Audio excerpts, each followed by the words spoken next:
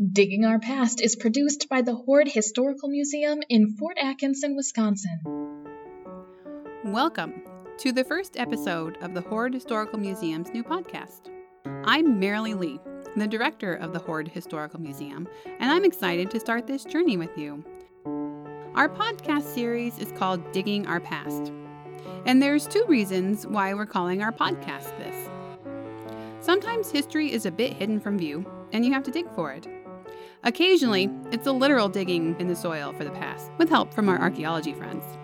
Other times, it's digging through archive folders, an old book, or museum's collections for the answer. And the second reason? Well, something you should be aware of is that we're fond of puns at the museum. So why call it Digging Our Past? Because we dig history. It's hip, happening, cool, fleek, or whatever else the kids say today. Our first episode features a well-known name around Fort Atkinson, but as we'll discover through this podcast, there's always more to a name than you realize. And just a heads up, if you want to sound like a local, you'll refer to our town as Fort. We know what you're talking about. Situated towards the rear of the Hoard Historical Museum in Fort is a small white wood frame house. Architecturally speaking, the house is a Greek Revival upright with 2 stories and a single-story kitchen L, spelled E-L-L. The house features a pedimented gable, meaning there's a distinctive triangle shape in the gable, symmetrical shape, and bold, simple decorations. The house is covered in wood siding with cedar shakes for the roof. It has 5 rooms, 3 downstairs with a kitchen, a parlor, and a dining room, and 2 bedrooms upstairs. Except for the fact that it's missing a water source or a bathroom, it's quite a comfortable house. There are plenty of windows to let light in at all times of the day. The house has great traffic flow, and the rooms are a very decent size. In fact, the kitchen is larger than my kitchen in my modern house. So what's so special about this house? The first person who lived in it was Dwight Foster. He and his family moved into the home, likely built by Charles Rockwell, in 1841. If you're familiar with Fort Atkinson locations, the names Foster and Rockwell likely ring a bell. If not, our local library is named the Dwight Foster Public Library, and we have a Foster Street. And the name Rockwell is the name of a local elementary school, and also the name of a street in town. The Foster House is the oldest, still standing, or extant, if you want to use the technical term, house in town, which is why it was moved to the museum's property in 1969 to preserve it from being destroyed by the construction of a new apartment building. But that's not what we're going to talk about right now. Back to Dwight. So who was he? Born April 18th, 1801, in the town of Union in Connecticut to parents Edward and Rebecca, he was the oldest of 4 children. At the ripe old age of 22, Dwight joined the New York militia and was commissioned as a first lieutenant. Later he married, had children, and eventually set his sights on the West. In 1836, he and his family packed up their belongings from Stockbridge, New York, traveled to Oswego, New York, boarded a schooner, and traveled to Milwaukee. The journey took them 39 days. Once in Milwaukee, they traveled further west to the old Fort Koshkonong site along the banks of the Bark and Rock Rivers. Dwight was here to stake claims on land for future development, which was also known as speculation.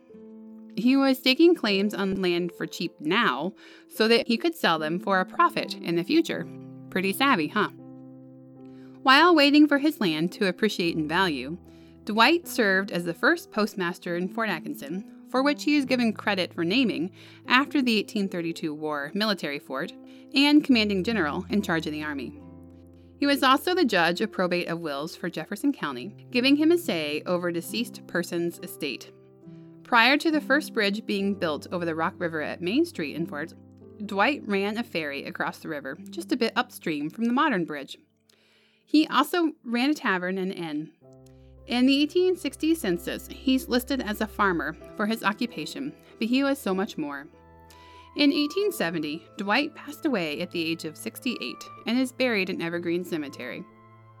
A couple of decades later, as the city was raising funds for a new public library, Dwight's son-in-law Henry Southwell gave funds to be used for the library with the requirement that the library be named in Dwight's honor, hence the Dwight Foster Public Library.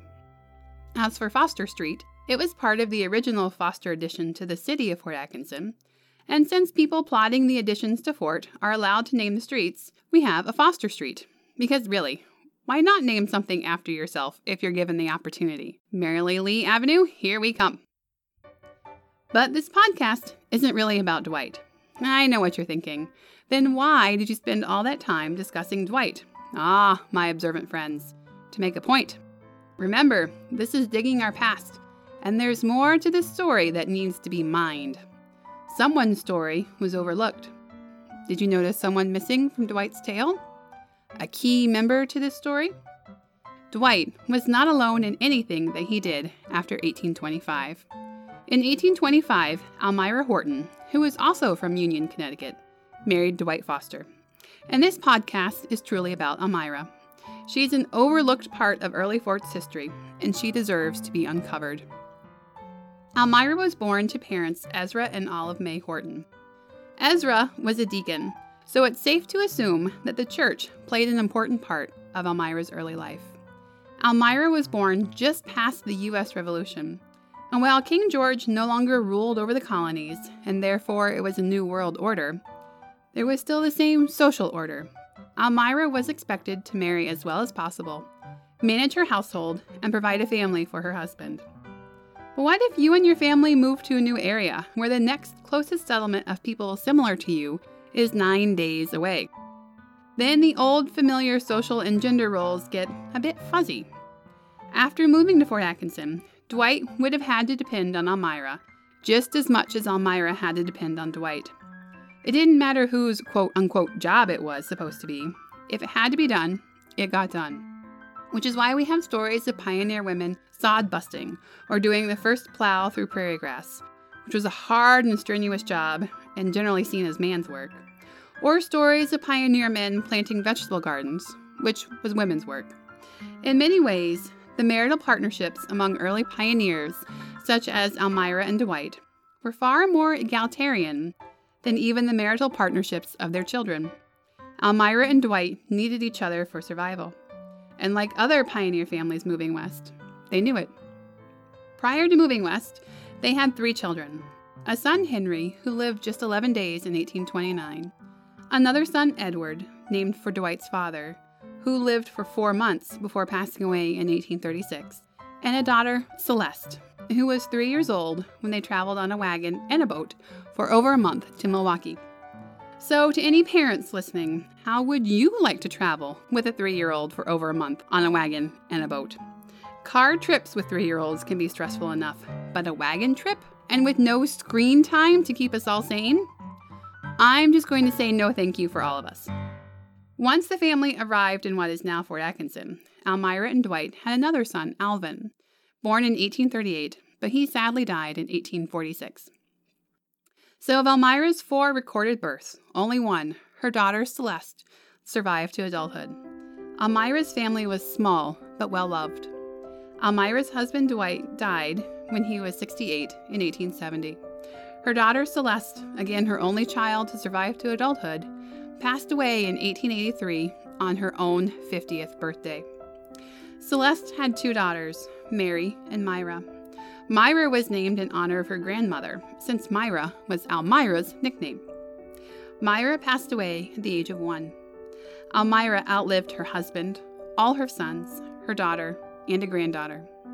And we have no idea how that made her feel.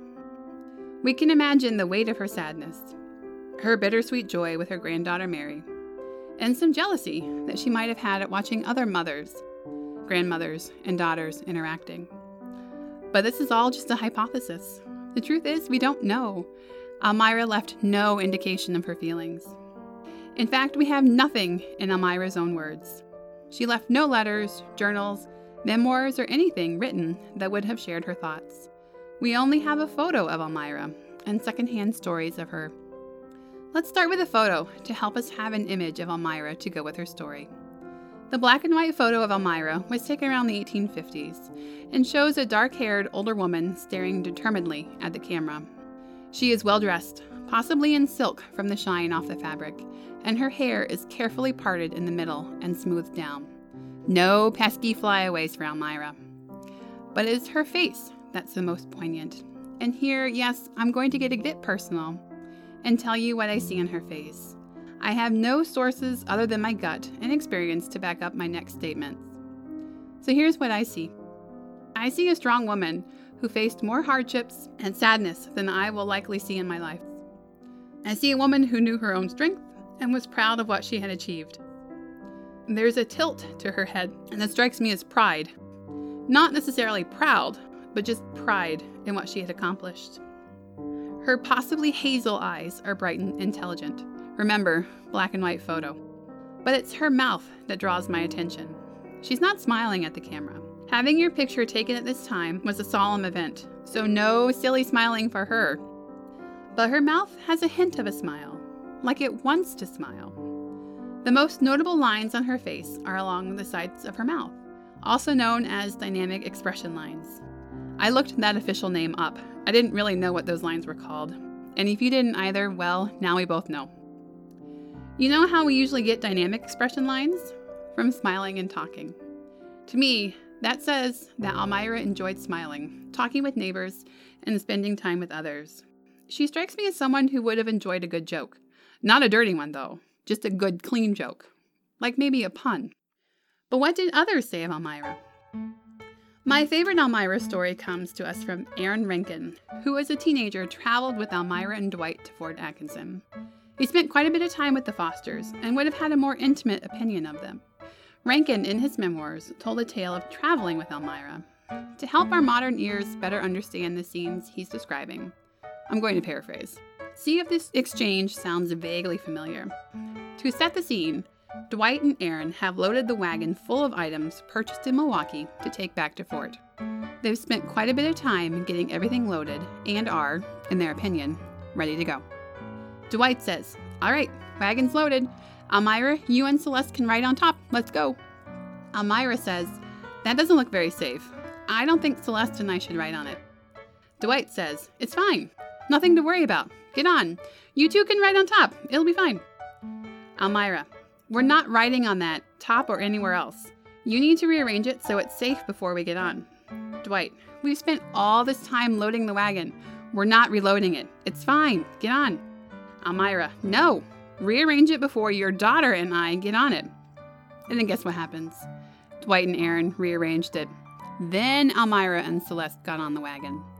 Maybe this story stands out to me because I've been in similar conversations with my partner, or childhood memories of my parents loading the family car prior to a road trip.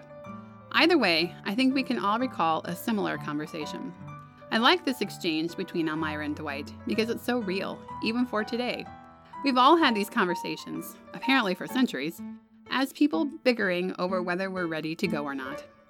It also shows that Almira had a backbone and knew that she could, quote-unquote, stand up to Dwight. That's not always the image we have of 19th century women, who can often be seen as subservient, deferring, lesser individuals compared to their husbands, who were the head of the household and all will do as he says.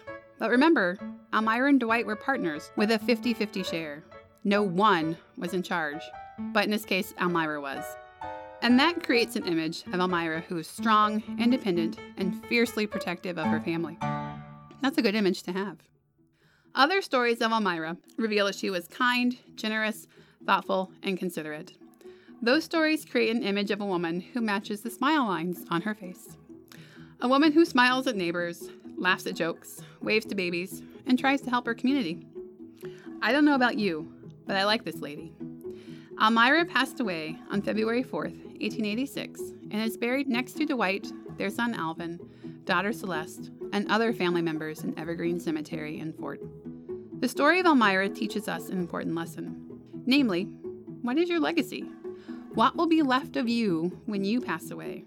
Sorry it sounds so morbid, but since we don't have anything in Almira's words, her legacy is all secondhand. Although, to be fair, Almira didn't intend to leave a legacy. She was simply living her life. But in living her life, she left a legacy. And while Dwight's name is saved around town, Almira's isn't. But they were together in all that they did. So every time you hear Dwight Foster, please add Almira to it. And to protect your own legacy, leave something tangible in your own words, but not digital. We'll discuss why not to in a future podcast. But trust me, future historians will appreciate it not being digital. Back to the Fosters. The entire Foster family's legacy is found throughout town and is recognized at the Foster House on the museum's grounds. The house, the one I described at the beginning of this podcast, is the largest artifact that we have that Elmira once used. When walking through the kitchen, you're walking through her kitchen. When walking down the steps from the bedrooms, you're walking down steps that she used to walk down with arms full of dirty laundry to wash. It was her home. Dwight might have been the technical owner of the house, but she owned the home. To be fair, Elmira and Dwight's story isn't that unusual. Most towns in the Midwest have a story of an early family that moved to the new community and helped boost the town's growth. But here in Fort Atkinson, Elmira and Dwight are unique to us because they're our early Yankee settlers. Their story encompasses the story of so many who found their way to Fort Atkinson, Wisconsin, and the United States. How many people have traveled here looking for a better future for their families? How many still do?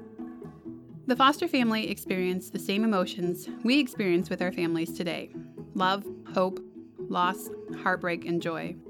They cheered when Celeste took her first steps. They cried when the older generation passed away. And they smiled fondly at each other, remembering a different time. Because they were a family, just like we are today. So what's in their name? The Foster name represents family, love, courage, and strength. And partnership. Now that's a name to stand behind. I hope you've enjoyed this first episode of our podcast series, Digging Our Past. In future episodes, we'll explore other aspects of Fort Atkinson's history. And since people have been living in the fort area for over 10,000 years, we have plenty of history to explore. Thank you for taking this first journey with me. I'm Marilee Lee, and you have been listening to the Hoard Historical Museum's podcast series, Digging Our Past. Digging Our Past is a podcast produced by the Hoard Historical Museum in Fort Atkinson, Wisconsin. Today's episode was written and hosted by Marilee Lee and audio engineered by Alicia Bade. For more information on the museum, visit us at www.hoardmuseum.org or like us on Facebook.